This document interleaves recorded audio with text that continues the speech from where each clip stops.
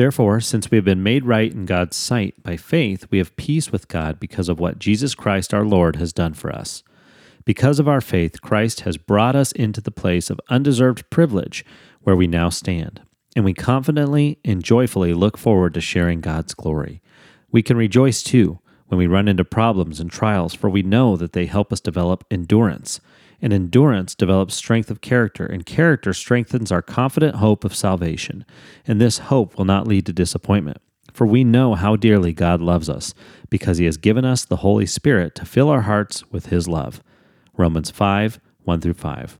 Hey, Corey here, and I met a man in my community recently that opened up a fitness center a while back. The focus of his gym is primarily strength and endurance training.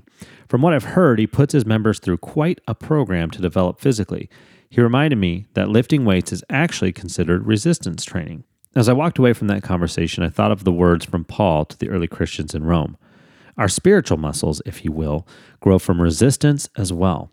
As Paul put it, when I run into problems and trials, I have the opportunity to develop endurance. And that endurance will develop my character, which will make me stronger. So I'm going to choose to be encouraged by whatever comes my way, knowing that my Heavenly Father is working in me in the midst of problems and trials.